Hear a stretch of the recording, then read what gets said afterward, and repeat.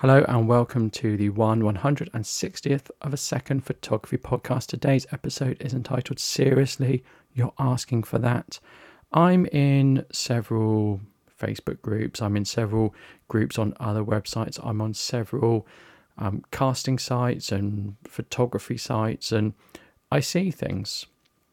And I do realise that I work a lot without paying people because I do quite a lot of TFP. Or I do things like street photography, or I used to. I haven't been doing it so much because of obviously the pandemic. So I occasionally come across things and I see things and I think, that's not, you can't ask for that. So I saw three things actually that made me just think. Two were very similar, that's why I grouped them together. Three things that just made me think, I think you're taking the mickey there, and I wanted to talk about them. So first of all, what I ask for, I think, is different. I will often put things out for TFP photography shoots and TFP videography. Now, the point of TFP is both parties gain. So TFP stands for time for prints, and it used to be in the very olden days, a long time ago, people would get prints of photographs when it was the film era. They'd get headshots or portraits or whatever as prints, and they could use them in their portfolio. And the idea is no money changes hands. I've talked about this on several podcast episodes and various other things. I think it's great. The photographer gets to practice with a model. They might be a professional model, they might be a hobbyist, it might be their first shoot, but regardless, they get to practice and they don't have to pay.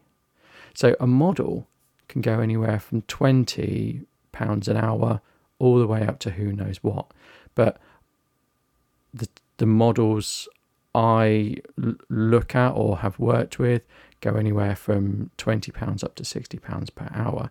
Now obviously you need 1 or 2 hours. I work quite quickly, other people don't, but that can soon start to add up. The model needs photos. You can't get paid gigs as a model unless you have some proof that you can do what you say you're doing. So with TFP, the photographer and the model, they work together, and the photographer gives some images to the model and the photographer keeps some images for his portfolio. So both people get images for their portfolio without paying each other money. So there are a few things to be agreed, how many images, when do I get the images, are the images edited, that sort of thing needs to be agreed. Where can I use the images? Can I sell the images? I'm not going to go into that today. So a while ago, a professional photographer said to me that hobbyists are ruining their profession because they do stuff for free. Well, they don't just do stuff for free. They do stuff for trade, and really they're getting something out of it. And they're not, I suppose they are doing it for free, but they're also saving £20 or £40 by doing it that way. And yeah, that is going to have a knock-on on a professional photographer. But I suspect anyone doing model or headshots or things like that will have encountered that hobbyists are doing it and they're doing it TFP, and that might be having an impact on them. Of course, where a professional photographer can differentiate themselves is the quality of editing, the reputation, other ways to promote, and how quickly they turn those photos around. And ultimately, it's about the results. If the professional photographer can get a better result than a hobbyist, then they're the ones to use. But I've digressed. Let me talk about what I saw. So for photography, I saw someone post a picture and say, I really like this photograph, but there's someone else who's walked in the photograph. Can you Photoshop them? That was that. And I thought, yeah, I guess someone could do that. It was asking for that sort of thing for free. It wasn't a particularly difficult thing to do. I mean, you could get an app on your phone and you could probably remove the person yourself. You would need to know that, of course. And then someone else asked, can you fix this photo problem? And what had happened is their hair had blown across the second person. There were two people in a photo. The first person's hair had blown across into the face of the other person. So as a photographer, when I saw that, I thought, you just need to reshoot it. I don't think there's any way you can save that with editing or photoshopping, but someone had asked anyway. Now, it's varying degrees of, that's a big ask. The first one you could probably do within a couple of seconds. It might be 5 minutes on the computer in Photoshop. The second one I didn't think could do. The second one would be beyond me, to remove hair from someone else's face while making that hair in the first person look okay. That would be beyond me. I couldn't do that. I mean, maybe you could do it if you had different shots of them and you could cut pieces out and stuff, but I just think it's beyond. But my experience with these type of requests is, if someone asks for something for free, then quite possibly they don't value what's being done. So they might not appreciate how long it takes to correct something in Photoshop to make it look very good. You could do it quite easily in Photoshop very, very quickly, but would it look good?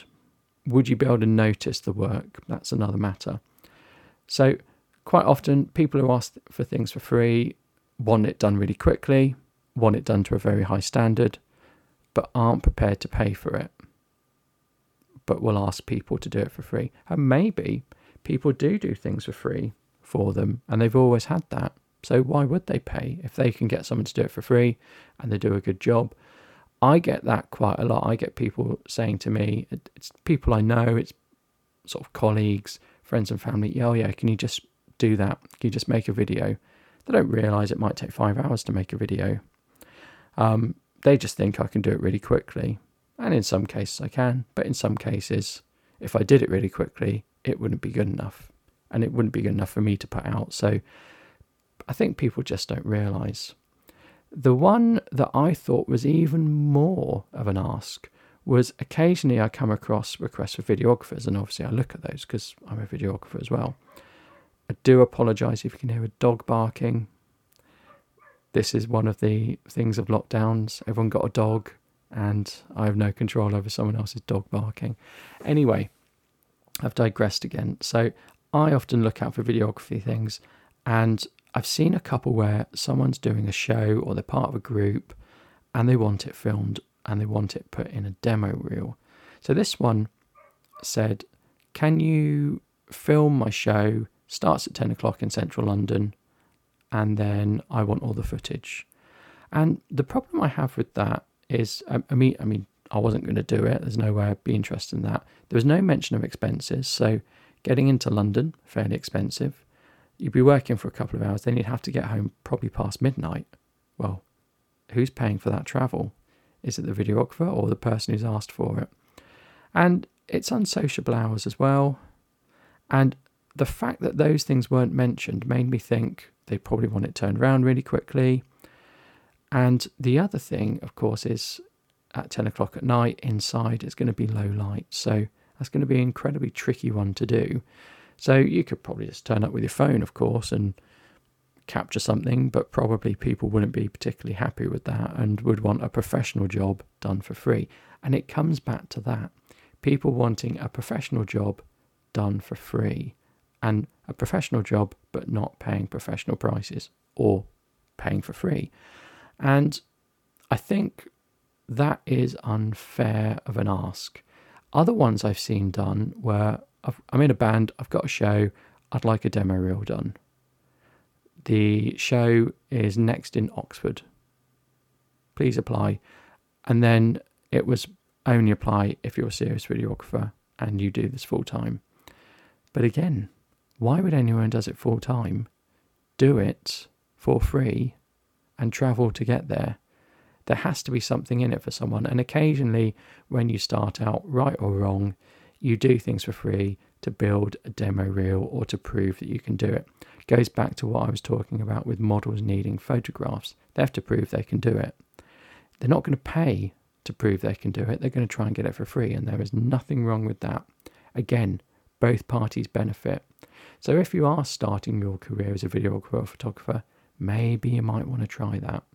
I'm not saying you should. I'm not saying if that's right or wrong, but you're getting something out of it. But if you want a professional videographer, well, you need to think, what are they getting out of it? And if they're not going to get anything out of it, well, they're probably not going to do it, are they? I mean, maybe if a celebrity said, oh, I need this video done, people would do it for free because they get to work with a celebrity. It may raise their profile. They may get to keep the footage and then they could sell it, etc., etc. But the point is they're getting something out of it. These requests for doing something for free, I don't see people getting anything out of it other than the person who's making the request. So I can't ever see that happening. But anyway, do let me know what you think. Have you done work for free? Have you done lots of TF work? Would you do photography for free? Would you do videography for free? Is there a difference between doing TFP work for videography and photography? Do let me know. Thank you very much.